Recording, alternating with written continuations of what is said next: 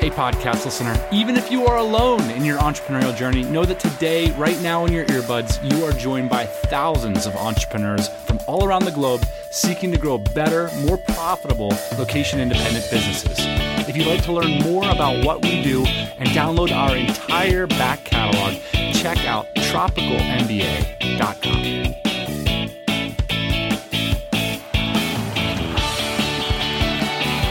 Yeah, buddy, happy Thursday morning. It's the Tropical MBA podcast. This one's at tropicalmba.com/remote. I'm sitting here with my good friend, as this is not per the usual.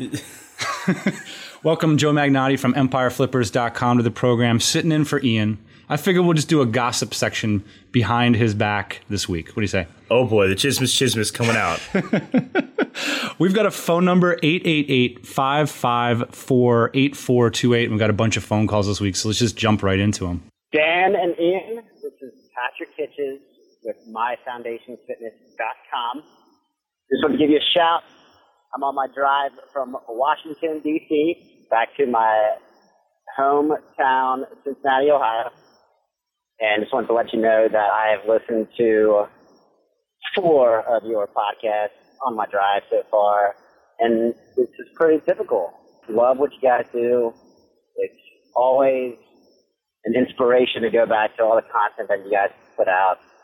Just opened a brick and mortar in Cincinnati, Ohio, fitness training compound, and as always with the early phases of dropping a whole lot of cash, you know, you gotta make sure your processes are tight, you're making the right decisions, and I resource you guys to keep me on point because you guys are ballers doing shit right. And I just wanted to say thanks and keep rocking the good stuff. Hey, Patrick, congratulations on the new gym and keep cracking. That reminds me, Ian and I are going to start doing Ian has this concept called clicks and bricks, a combination of e-commerce and having a real back-end infrastructure to your business on the ground. And we're going to do a monthly segment talking about Portable Bar Company and stuff like that on this show. So that's cool. Love the bricks and mortar stuff too. Yeah, I love that. I mean, there's some value in that. I mean, it doesn't mean you can't be location independent either, right? I mean, that's part of our message that we gave to the MicroConf guys is if you have process in place, if you have businesses doing things that with real value, you can do it location independently. So I mean, we have everything that you'd think not to have. We have corporate processes in place. We've got a warehouse, and we've been moving all around over the last few weeks and few years. So yeah, you got a staff and a CEO. That's all you need. All right, we got a phone call from Max at ClickInterview.com. Hey, Dan and Ian. This is Max from ClickInterview.com. Just wanted to say I just got done listening to episode 220. About email marketing, and I just wanted to say that I'm really happy to see you guys getting back into the meat and potatoes of your podcast. I do enjoy the philosophical podcast, but it was a nice breath of fresh air to hear some really good content on email marketing and you guys dissecting how to market to clients and what you guys are doing with your businesses. So keep it up. We'll talk to you guys soon. Thanks. Cheers, Max. I totally agree. And Max pumped about the nuts and bolts content. And we're going to be trying to bring a lot more of that stuff to the show and maybe even having some more of our team members on the show so that they can share they've got their hands in the engine parts and they can share some of that data on the show here. Agree. When we do the podcast with Justin, I push the nuts and bolts stuff. I love talking about that stuff. But, you need to mix it up every once in a while, too. We got a phone call from James with a critical question about beaches in Southeast Asia. Let's give it a listen. Hi, this is James from icelandwebsites.com. Just want to say thank you so much for creating such an amazing podcast. In the last year, I've quit my job in relentlessly working on my internet business, and now I'm chilling out here in Chiang Mai. But I have a problem. I need a beach. I really need a beach. Where in all of Southeast Asia can I go to meet other like-minded internet entrepreneurs on a beach? Simple, right? Thanks. Yeah, so where's the best beach in Southeast Asia to meet up with other internet entrepreneurs? There's not really a dominant force. And I think that's part of the magic. I mean, if you look at a place like Davao, You could live on the beach in Davao. I mean, you live close to a beach. It's not a great one, but you could live over on Small Island or something like that. But look at what you guys have done with Davao. I mean, me and you, to justify all our vagabonding over the last few weeks, have decided to throw the double dribble in Davao, our own charity basketball tournament in January. Why not? Yeah, let's do it. But you know, it's interesting to see that just two guys in one business can pull in such a vibrant little community. And that's all you really need to have a lot of fun. Yeah, I guess we didn't really answer the question, but you got to make it your own beach, right? I mean, there are so many good ones out there that probably don't have a lot of entrepreneurs yet, but you going there might just start it. Yeah, Stephen Moody in the DC was mentioning Da Nang, which has an international airport, beautiful beaches near Hoi An. And the title of the thread, which absolutely blew up, was the 2014, the year that the DC makes a city. That's possible. In terms of things that are a little bit more established, maybe a place like Phuket, Boracay here in the Philippines, just a little bit more. And then to me, the ultimate destination still is Bali. Now, you're not going to be able to sit there and do your high frequency trading algorithms or run webinars from Bali, but you are going to be able to be around world-class facilities and hang out with ballers. And when I look at the top 10 lifestyle destinations in the DC by membership, the only beach location that's in the top 10 is Bali. Yeah, I'd probably remove Phuket from that list. Yeah. But, that's just me. I think that the tourist traps over there in Patong is just too much for me. But maybe something like Krabi too, down in Thailand. Maybe that might work. Yeah, absolutely. All right, man. So in other words, create your own party if you want to have a good one.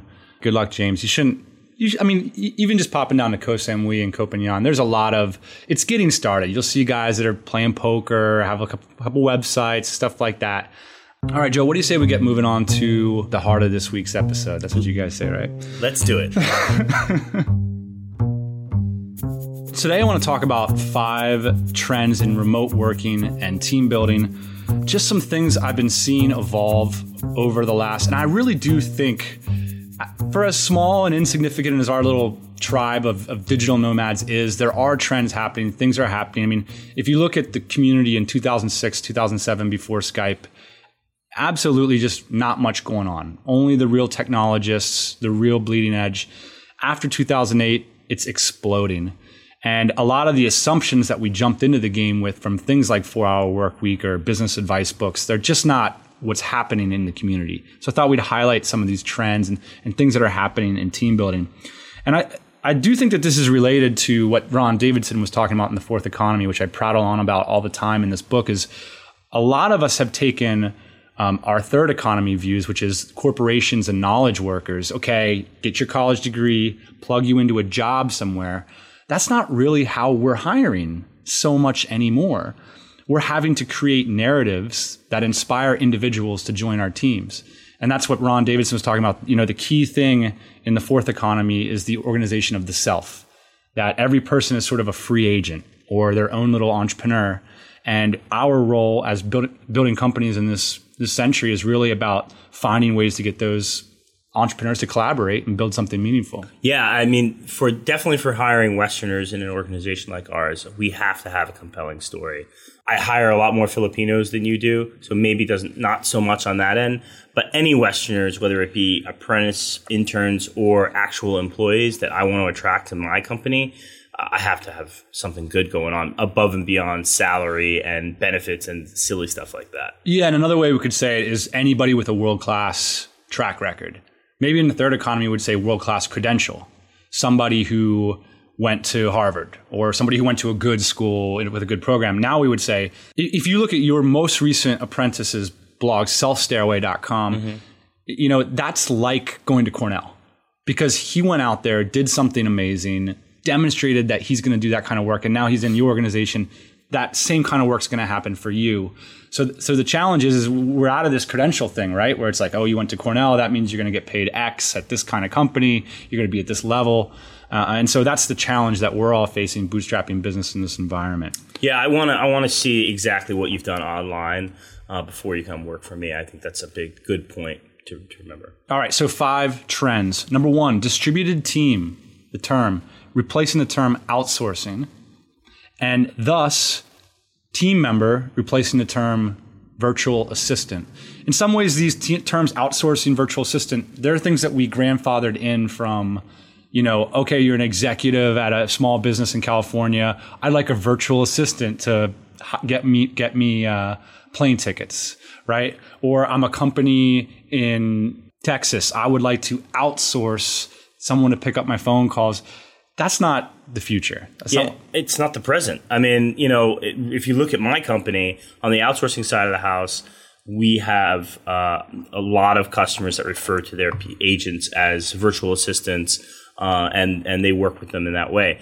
But on our side, we're really hiring distributed team members. I don't really care where they are. Most happen to be in Davao, but they could be all around the Philippines, and they all work from home. So, we took some of those old terminology from the BPOs that were successful because, originally I was trying to model those kind of companies. Sure. But now I realize when I'm doing my own products and services that I have to use a new paradigm. So. And we're saying the move is then from arbitrage to optimization. So the answer isn't, can you, the old idea was, you make a bunch of money over here and then you have your operations over here and you sustain that arbitrage. But things are so fluid now. People can move so fast all around that it's more like, where's the best place in the world to hire someone to do those kinds of actions rather than where can I get the biggest arbitrage off of that? Next trend, the rise of the lifestyle design job. That's not a great name for it, but whatever. We don't know what it is yet, but we know it's happening. We look at Remote, the new book by the guys at 37 Signals. They put up a job board. We work remotely. As you know, I used to have a defunct job board, Tropical Workforce. I think that this concept is so illegible that I was having a hard time getting great opportunities. You guys have managed to do the lifestyle design job many times now with success. There's a lot of challenges to doing that I had a difficult time training people on, but I think this is going to be the norm. Companies have to have this. So this one is just not for Westerners either. All of the Filipinos that work for the Empire Flippers side of the house, none of them work in my office. All of them are distributed throughout the Philippines, work from home. And you know what? We find that we get more out of our employees by them working from home. Really? Yeah, they want to work more hours. They're more efficient with those hours. They're more comfortable. They're more willing to work more for the company. So it absolutely is a paradigm shift that's coming and here to stay. I think one of the hardest things for people doing these lifestyle design, so the Tropical MBA lifestyle design job would be come live a life of adventure, get apprenticeship, make a quarter of what you'd make at your California entry-level job, or maybe 33% of that. But there's a bunch of ways you can slice this. I think the mental challenge here is it used to be that you had an office and that by, going through the interview process and dumping someone into that office, you automatically had a culture and something to join. What are you joining? The office. And you go there and you know what that's all about. Now, all of a sudden, you have to create that narrative for people to opt in virtually. And I think that's a challenge for people. Why are we all working together? What's our project? Why would I want to learn and embody the values of your organization? I mean, entrepreneurs got to get on this stuff. If you want to build a team, you have to have team values. You have to have a project. Your company has to have an agenda in the world. And that's why people like Vincent are going to fly around the world to come learn from you. Yeah, when Justin and I first opened an office in the Philippines, we thought it was going to be like bean bags and game rooms and all this kind of stuff. And, we started building it out that way and just realized we would get more out of people by working from home. And not only that, it made for a better story, like you were saying. Yeah. And you can still get everybody in a hotel, once a quarter or twice a year. Well, and do you want someone working for you for bean bags and free Cokes? Or you got a guy like Vincent working for you because of transparency and because of helping people grow businesses, and that's what he wants to be a part of. I think developing, to me, this is the biggest takeaway that I see in this episode is this is the biggest challenge. This can be accomplished by getting the SOD, the mission statement. What is it that you're doing and how can other people be a part of that? That's essential to these new sort of distributed team things. Another thing I just think that's always fascinating about this is how you can create one of the most competitive cost structures in the world by doing this, by having a narrative-rich business, by creating an experience. You could say rent out a resort or a house or whatever and go there for a 3-month sprint and do it cheaper than any other company on the planet could do it. Yeah, you were talking that before the show. You could just rent out one of these very small hotels on an island and basically have everybody's room and board covered. And then they're working for you all the time, and you're all around each other. I mean, I think that kind of startup culture is a very unique thing, and it could. And people are saying, that's not how business is. Business is you go in at 9, you come out at 5. You can't live with people. You can't go. Why not? Yeah. Why not? Can you imagine going to the guy pre-9 to 5 and being like, here's what I want you to do. I want you to take this card, and by the way, 100 years from now, it's going to be a key fob that electronically monitors you. And I want you to check in at 9, and I want to sit your ass there till 5. Stone Age guy would be like, you know what? F you, bro. Right. So look, there's no rules here. That's kind of the exciting part. That's the exciting part of being the first person on the beach, like we were saying earlier, is that we're helping to define these things. And I think that's a real opportunity to go do stuff like that. Yeah, I mean, it's funny you should bring this kind of thing up because Justin and I, when we had a third partner back in 2005, we started a mortgage business. We started it out of one of those little McMansions in California. So we were all living together. And I tell you, if we had only had the technology and the ability and the thought to be able to do that on a beach in Thailand or the Philippines, we would have been much more successful because we would have been so much more motivated to be around that culture and make it successful rather than, lunchtime going down to McDonald's in, California suburbia and then have to go back to the telephones. Yeah, absolutely. All right. So we talked about the movement from, this is the third trend, hyper agile, done for you services and SaaS products replacing Odesk contractors and Elance contractors. In 2007, 2008, there's sort of this rush into, all right, well, I got to get project jobbers that are arbitrage to do all these kinds of per job. Now it's going to be more things like you're going to go to places like Fiverr to have either crowdsource stuff, or you're going to go to these hyper specialized services like Ben Kruger from Authority Engine, John McIntyre, these kinds of autoresponder done for you. You're not going to go to Elance and say, hey, I need an autoresponder anymore. Yeah, I think this is one of the biggest takeaways from this episode. So, when I suggest services to people, I'm stopping most of the time to suggest Odesk anymore. I'll go out and look for like a done for you service because they get a flat fee and they get an expert in that field instead of having to get an Odesk assistant and explain to him what you want done, and he's never done it before, and he has to fumble his way through it, and it winds up costing you a whole bunch more. And that's just the thing. So we all did this. We heard about this stuff in 2008, and then we spent all of our time managing these bozos for what we thought was an arbitrage opportunity, but really was an opportunity for us to waste our time, but actually cut our teeth on this idea of hyperglobalization.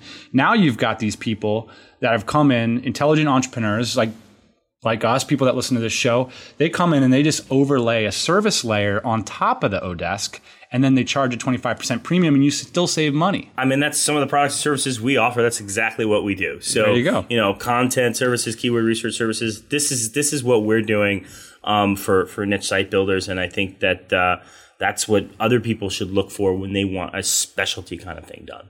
Trend number 4: people don't care where your people are as long as they've got the T-shirt on. I just think the stigma to all this, there's someone in the Philippines picking up your phone. Remember that? I always joke around. If you call like American Express or something, it's like, hello, sir. And you can still hear like the little tinge of like, where are you? And they're like, they have this script of what they say. It's like, not for the next century, please. Let's have a little bit of pride in our location, especially if we chose it. Sir, I'm in Manila, Philippines, and I've got the T-shirt on, and I'm empowered to solve your problem. Yeah, MLB TV, they're old. I'm not sure if it's anymore, but their customer service used to be out of the Philippines. So here's a country that knows nothing about baseball, serving up customer service to MLB subscribers. But yeah, and that's an issue in optimization too, right? You don't want to you don't want to hire people that know nothing about your product unless you're willing to train them. Right. So that was the cool thing is they knew the product very well, and they were able to answer my questions, and they were able to get everything done for me. So I didn't care that they were from the Philippines. That doesn't matter for me. So finally, our final point here is the Philippines is losing its preeminence as the place to hire virtual workers. This is something I've been bringing up with a lot of people in the community lately. Remember, in 2007, it was India. And then everybody sort of figured out India or whatever. India sort of lost their edge for the internet entrepreneurs. Then it was the Philippines. And I still believe the Philippines is a great place and all that. But the thing about it is their advantage has always been English. And what I'm seeing on the ground is that advantage eroding. When in 2008, when I lived in Vietnam, only the top of the crop really spoke English. Now you have this whole new wave of graduates that have gone through the system. Obviously, there's a young population, so tons and tons of hiring pool speaking English. So I'll disagree with you a little bit here. Sure. Maybe it's starting, but I still think the fact that fundamentally the Philippines culture is built around English. The road signs here, the contracts, the laws, everything's in English. So if you're an entrepreneur and you want to come here and you want to fundamentally understand the place, it's very, very easy. I think in 100 years that most of the regional dialects and languages like Visaya will be totally gone. And Tagalog will be hanging on by a thread. So, you absolutely could have kids that have an American type accent and American type look on the world. And that's going to be big. Now, what Vietnam and all these other places have in their future are really high level educated people. I think that's what the Philippines But here's the lacks. interesting thing. And I think that's what I'm seeing is that the de facto language in Southeast Asia is English everywhere. And what's going to happen in a place like Indonesia with just as much infrastructure challenge, just as much regional dialect? What are they going to speak? Mm-hmm. What are they going to master in for their professional career? I'm just seeing it happen more. And what's happening in a place like Vietnam and Indonesia with a bit stronger culture, a bit better education, is you're having higher quality workers who understand the standards better than some of the education I'm seeing here. Yeah, I mean, one of the biggest drawbacks to the Philippines has always been that they're very process driven, right? You needed that A through Z process, and then if something got mixed up or varied at letter M, they got lost. And that was probably a fundamental educational challenge that the Philippines has.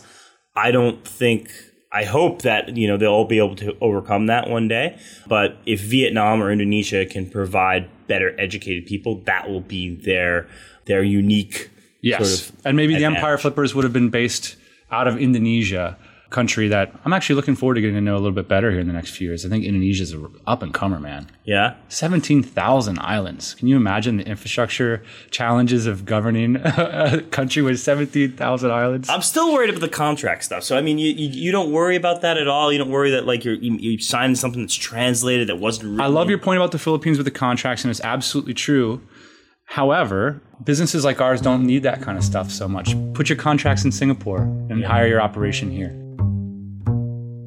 I used to make a lot of book recommendations on the podcast. I'll just toss one out that I read recently. It's called Hatching Twitter, and it's the story of Twitter from scratch, written by a journalist who sat down with everybody, tons of interviews. It reads like a Shakespearean drama.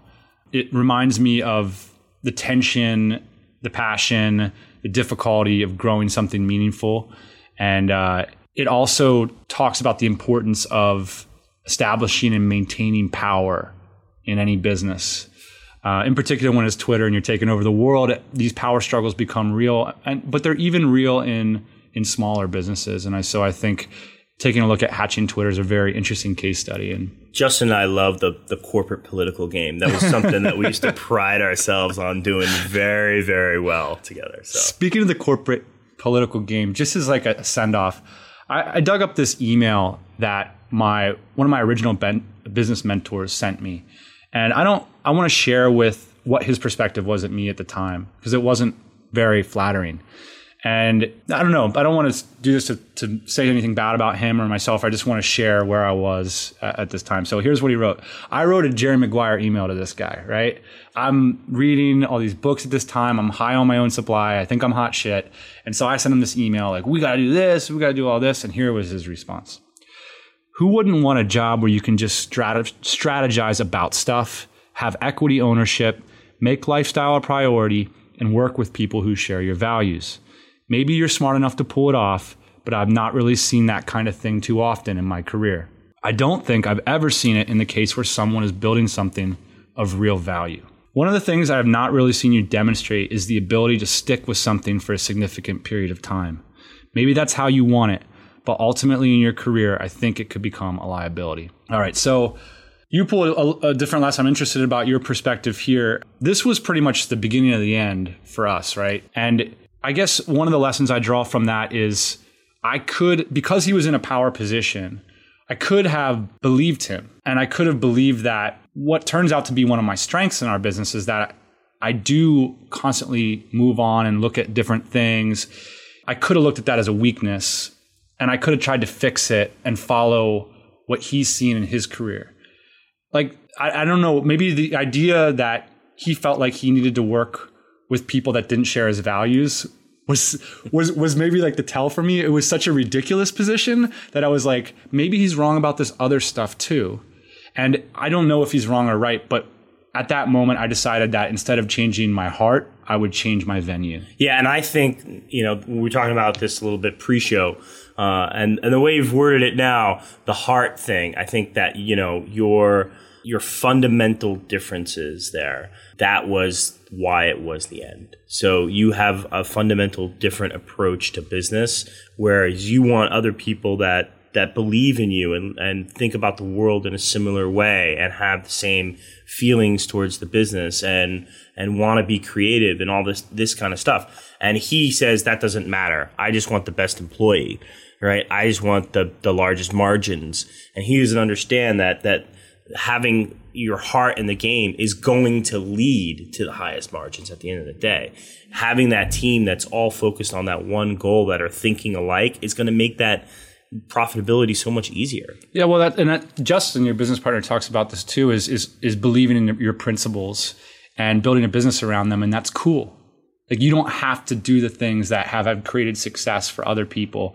And I bring this up because a lot of the internet marketing podcasts, it's sort of like, hey, we figured it out. Do what Empire Flippers did. Do what Tropical MBA did. That's how you do it. And that's not how you do it. You do it by finding what clicks with you and taking advantage of your best self. Because for me and you, it took half a decade to grow a business. And so you can't kid yourself for half a decade. I can't. Yeah. You got to give your business your best self, in particular, to get it off the ground. Absolutely. And you have to find the best people to work with. So to come back to, what this whole episode was about, distributed teams.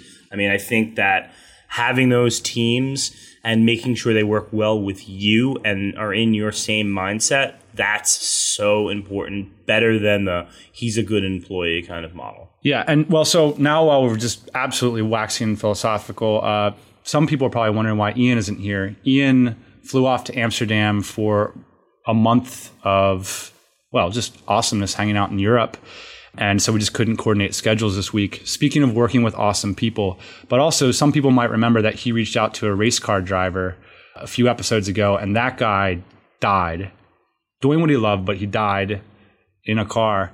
And it just makes me think, man, stick with what you please do what you believe in, because right. Man, it can end quick. So yeah, I think that's the moral of the story for me. I mean, when I was just working the corporate job and just not loving life, and now I look at what we've done over the last week, where hey, we're working hard, we're working every day, but we're also enjoying ourselves too. Yeah, out on a boat.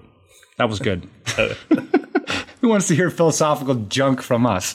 All right. Hey, this one is tropicalmba.com/remote if you want to get the links to everything that we're talking about in this episode. Thanks, Joe, for joining me and helping me get this podcast out on time. So we'll see you guys next Thursday morning on the Tropical MBA podcast, 8 a.m. Eastern Standard Time. Bye-bye, everybody. Hey, thanks for listening to the Tropical MBA podcast. You can go to tropicalmba.com, get access to hundreds of back episodes and all kinds of other goodies. Load up your iPod. That is the cheapest way to fly business class on your next international flight. We will see you next Thursday morning, 8 a.m. Eastern Standard Time.